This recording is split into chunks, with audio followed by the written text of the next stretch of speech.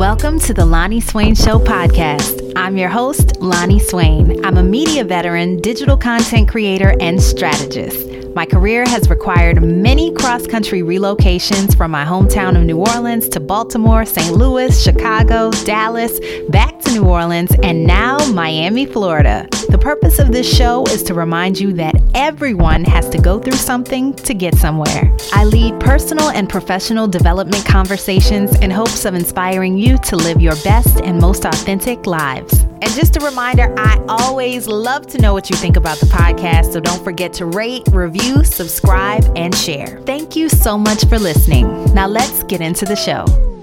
All right, today's show, we have guest Minda Harts. She is the founder and CEO of The Memo and an advocate for women of color in the workplace. She is also the author of the upcoming book, The Memo, What Women of Color Need to Know to Secure a Seat at the Table. She has conducted workshops and keynotes for Bloomberg, Google, Time Inc., South by Southwest, and the New York Public Library. She is also an adjunct assistant professor of public service at New York's Robert F. Wagner Graduate School of Public Service. Welcome to the Loni Swain Show podcast. Thank you for having me, Loni. I'm excited to chat. Same here, and especially because you are a good friend, colleague of a favorite of the show, Miss Elena Valentine of Skill Scout. She always speaks so highly of you, so it's a pleasure to get to know more about you. Yes, shout out to Elena. Thank you. So just to give us a background, what did you go to school for? What did you grow up thinking that you were going to be or who you would become as an adult? Wow, that's a really great question. And to be honest, I wasn't one of those kids that thought, oh, I'm going to grow up and become this. I just wanted to make a certain amount of money, right? Because I grew up very humble beginnings. And so I was thinking, what is going to allow me to help take my family from, lower class to upper class. And so I was just trying to think in terms of that. And so when I entered college, I thought, oh, a dentist, right? Something in the medical field would probably do that. And so doctors are lawyers. That's what we all started out thinking were the ways to go.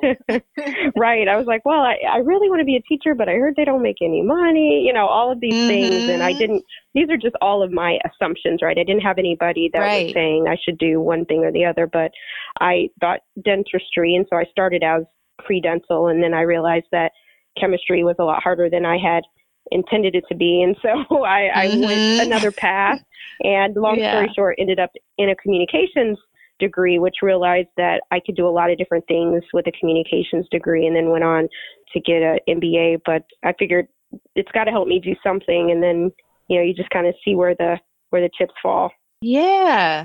So what made you decide to get an MBA then? Did you think, okay, at that point, were you still not exactly sure what direction you were going to take it into? Or did you know definitively, okay, I'm going to get this MBA because this is going to help me to do X? I just thought I'd be better prepared, a better businesswoman. I always saw myself just continuing to advance in my career. And I thought having just some business acumen to be able to navigate my own career and help others, I figured would lend itself to a better career overall. And if I did want to transition out of a comm industry, that I could go into business. And so just trying to think a couple of steps ahead. And so that's just, I really no rhyme or reason. I wish that I did have one when I was doing it. It just seemed like the thing that would help me move forward.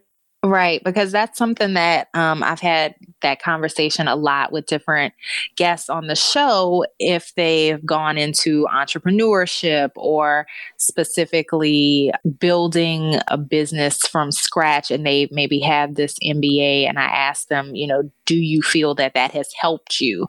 And if so, how? Because in this day and age, there are so many people who have successful businesses or maybe successful in whatever their industry is that have gone a traditional route, and they maybe did go on to graduate school or higher education, but then there are people who are successful who didn't go the schooling route. So it's always interesting to me when people mention that they got a degree or got their graduate degree. Did they feel that it was necessary, or has it paid off for them, is always the question that I like to ask. So in your case, do you feel that it has helped you?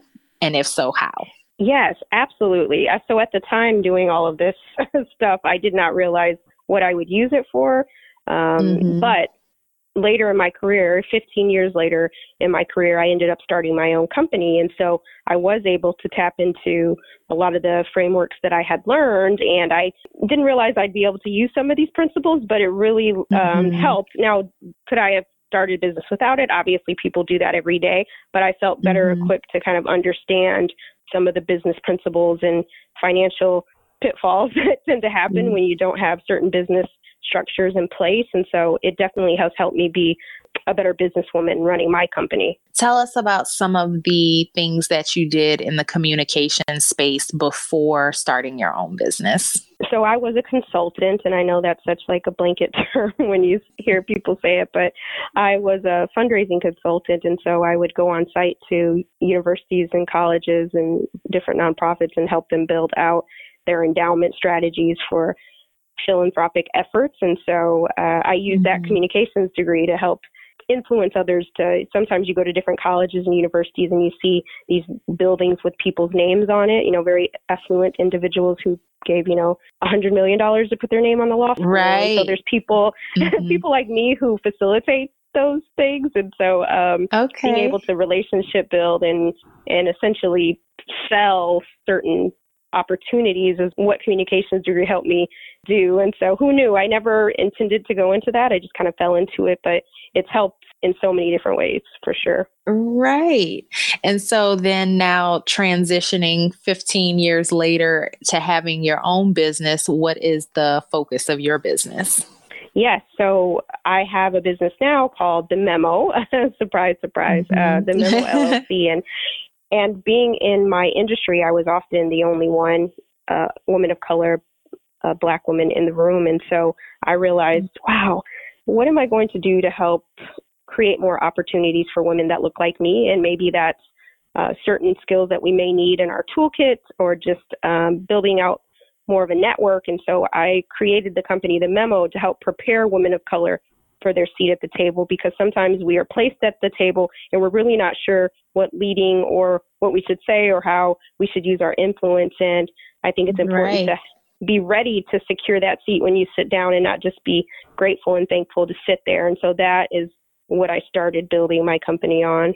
From your experience, what do you see being the barrier to a lot of women having that seat at the table in the industry that you came from? Because specifically, it's always so interesting for me because I would never know what that title was of the person that secures the money to put your name on the building at the university, or, just wondering, is it so much like access and exposure to even know like, hey, this is an industry? Because I think so many times we're taught or introduced to professions like dentistry or, just doctor, lawyer, teacher, and so many people don't, or even nursing, I feel like is a very popular, common one. And, when you have old school parents who are like, you need to get a stable job in the industry that's stable is medical field or this or that. And so there are so many people who are not even privy to the options and the opportunities that do exist. And so they're just, kind of haphazardly going in the direction that they're being guided in or that they feel is most familiar. Do you think that kind of plays into why there are so few women of color or Black women at the table in that industry? Or do you think that there are other underlying reasons as well? That's a really great point. I think it's twofold. So yes, I think that it's one of those industries that you're just not aware of as an option. And so it's just a certain niche kind of field that you wouldn't necessarily think about. And so I think that is one of the reasons why I was often the only one in the room. But on the flip side, I was given the opportunity to get into this field, and I was fortunate to do so. And I think half of the battle is having the opportunity, right? And, or knowing that it's available to you. And so I had the opportunity, but then had I not had that opportunity to secure that seat, if you look at the job descriptions for many people who would go after jobs like that, you need between, 7 to 10 years experience. And if you don't even know that these things exist or that you haven't been exposed to them, then it blocks some of us out of those roles, right? We don't even know that it's a possibility. And so I think that there is some systemic issues in that, because in those rooms, you're dealing with the top 1% of people with wealth in this country. And so there's only certain people that they want engaging with those people, right? So there's some systemic issues even embedded in that, right? It took me a long time for them to feel comfortable with me making those deals, right? As opposed to playing like a support role. And so I think that it's a twofold type of thing. And I think that's probably common in many industries. Yeah, because to even get on that trajectory, what are some of the steps and if you're not aware of that industry, or if you don't have someone that's already sitting at the table, how do you know what you need to be doing 7-10 years in advance to prepare yourself to be in that position? If you don't have someone that's guiding and mentoring you, saying, hey, okay, you need to get this type of degree, you need to have this type of internship or fellowship experience, or do these different things. And so I think that that's kind of going into the premise for your book, Secure the Seat. And once we get there, is that accurate, or am I making an assumption? That is accurate, because once we get in the room, it's our duty, or it's our responsibility, in my opinion, to let others know and bring people along with us. We might be the first one, but we don't have to be the only one or the last one.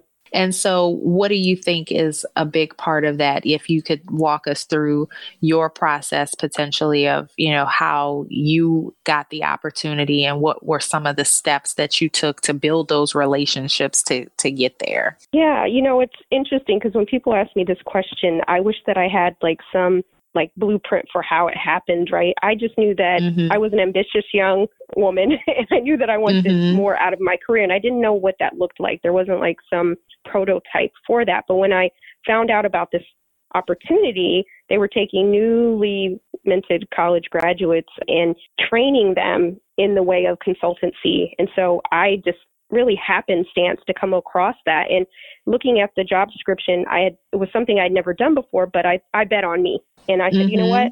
A lot of these soft skills I think I bring to the table. I may not have some of these other things that they're looking for, but if I can present myself in a way that I feel I can do this job, right? And that was basically what the mindset that I went in. So I put my resume in there, and the rest was history. They took a chance on me too. And it was a class of about 7 of us that they took as new graduates, and they put us through this rigorous, kind of institute to get us up and running to be able to go out in the field and do this type of work. And so that was my exposure. And I was one of the top people in that cohort. And I just worked really hard. And even in that cohort, I was the only person of color in that class. Wow. And so it was one of those things where I'm like, this is an opportunity to make, a lot of money, to be exposed to a lot of things that I had not been exposed to before. So I saw it as a really great opportunity. And through just kind of assessing the situation, I realized that a lot of what was taking place around me,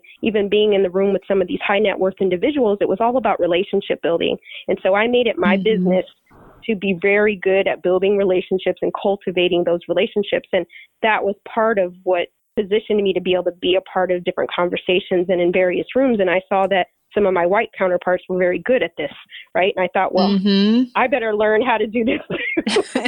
Right. Right. So it was just one of those things that I think has helped me in my career in various settings. And it took a while to, as we say, secure our seat. I did get a seat at the table, but for so long, I was just happy to be there. I didn't think I had agency to speak on certain things or use my voice or expertise. And that takes time. And I think that that's one of those things when you're the only one, you're sometimes just grateful to be in a space that you've never been before, and having certain opportunities. You're like, okay, I don't want to rock this boat. That's the narrative that we're told. And so, so it took me a while to get to this point where I was like, you know what, I need to advocate on our behalf. And that's really the impetus for writing the book. There's a lot that I went through as being the only one. And I just didn't want any other women of color, Black and brown women, to feel like they're in isolation. Two things that you said that I wanted to speak to. The first thing being having the courage and the confidence to bet on yourself, to apply, even though you said, okay, I have these soft skills. Now, some of this experience or some of this, I might not have that, but I'm going to present myself as though I know I can do this. And I think that is so important. And that's something that I myself have even struggled with in applying for opportunities and transitioning out of one industry to another. I know I have the soft skills, but when I see I might not have something else that they're looking for, I've let that discourage me from not even putting my name in the hat, because I'm like, oh, well, I don't have this. And I think that especially as women of color, I think that is so paramount to have that confidence in ourselves. And one of the phrases that I love, and I love when people use it, it's like, you got to have the confidence of a mediocre white man, because they have some confidence that's like through the roof.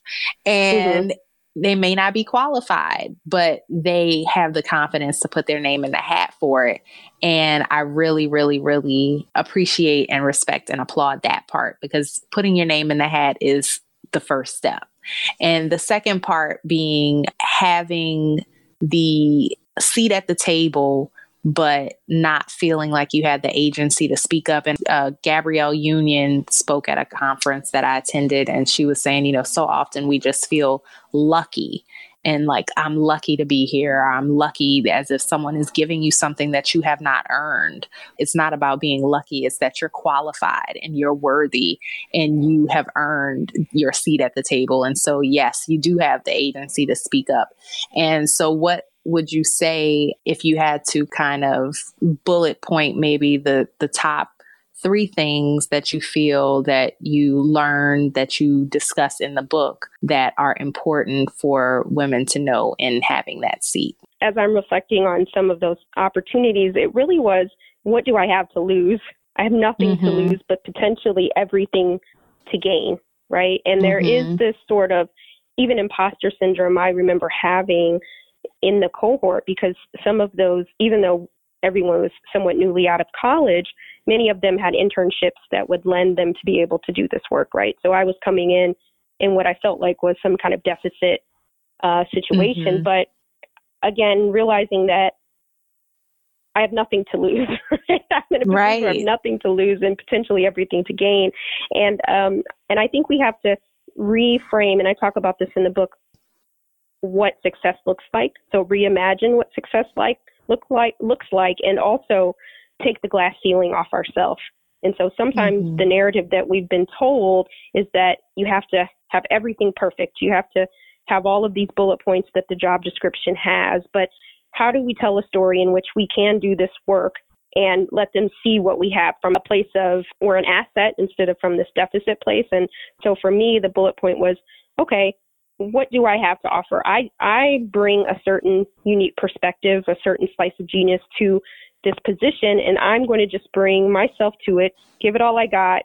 And if I put myself out there, then I've done everything I can do, right? And sometimes I think as women of color, we think we need to have all of our ducks in a row before we go after something. And it's to your point, it's just, we have to shoot our shot. And I think we have to just reimagine what success could look like. And if we look at our counterparts, they don't check all the boxes, right? But they still go for it. And I think sometimes we get in our own way because of what we've been told. Just keep your head down, don't rock the boat, and all those sorts of things. And when you're constantly fed that narrative, your confidence can be a little shaky, right? And so I think we have to just, again, take the glass ceiling and reframe the narrative of what people have said about us and allow us to be what we want to be in the workplace. And so it's a lot in the mind to just kind of reshape what we've been told. And I talk a lot about that because, again, there's all these statistics that are out there about women of color in the workplace. And I think that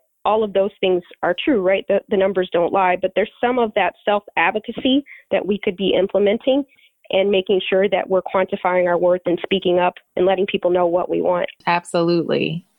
And so who is this book for? Well, it's a love letter written by me to women of color, but I also believe that this book is for all. And we talk a lot about the future of work. And in order for managers and leaders in the workplace to really create an equitable environment, you have to know what it is your diverse talent is going through, their experiences. And I feel like this book is for everyone.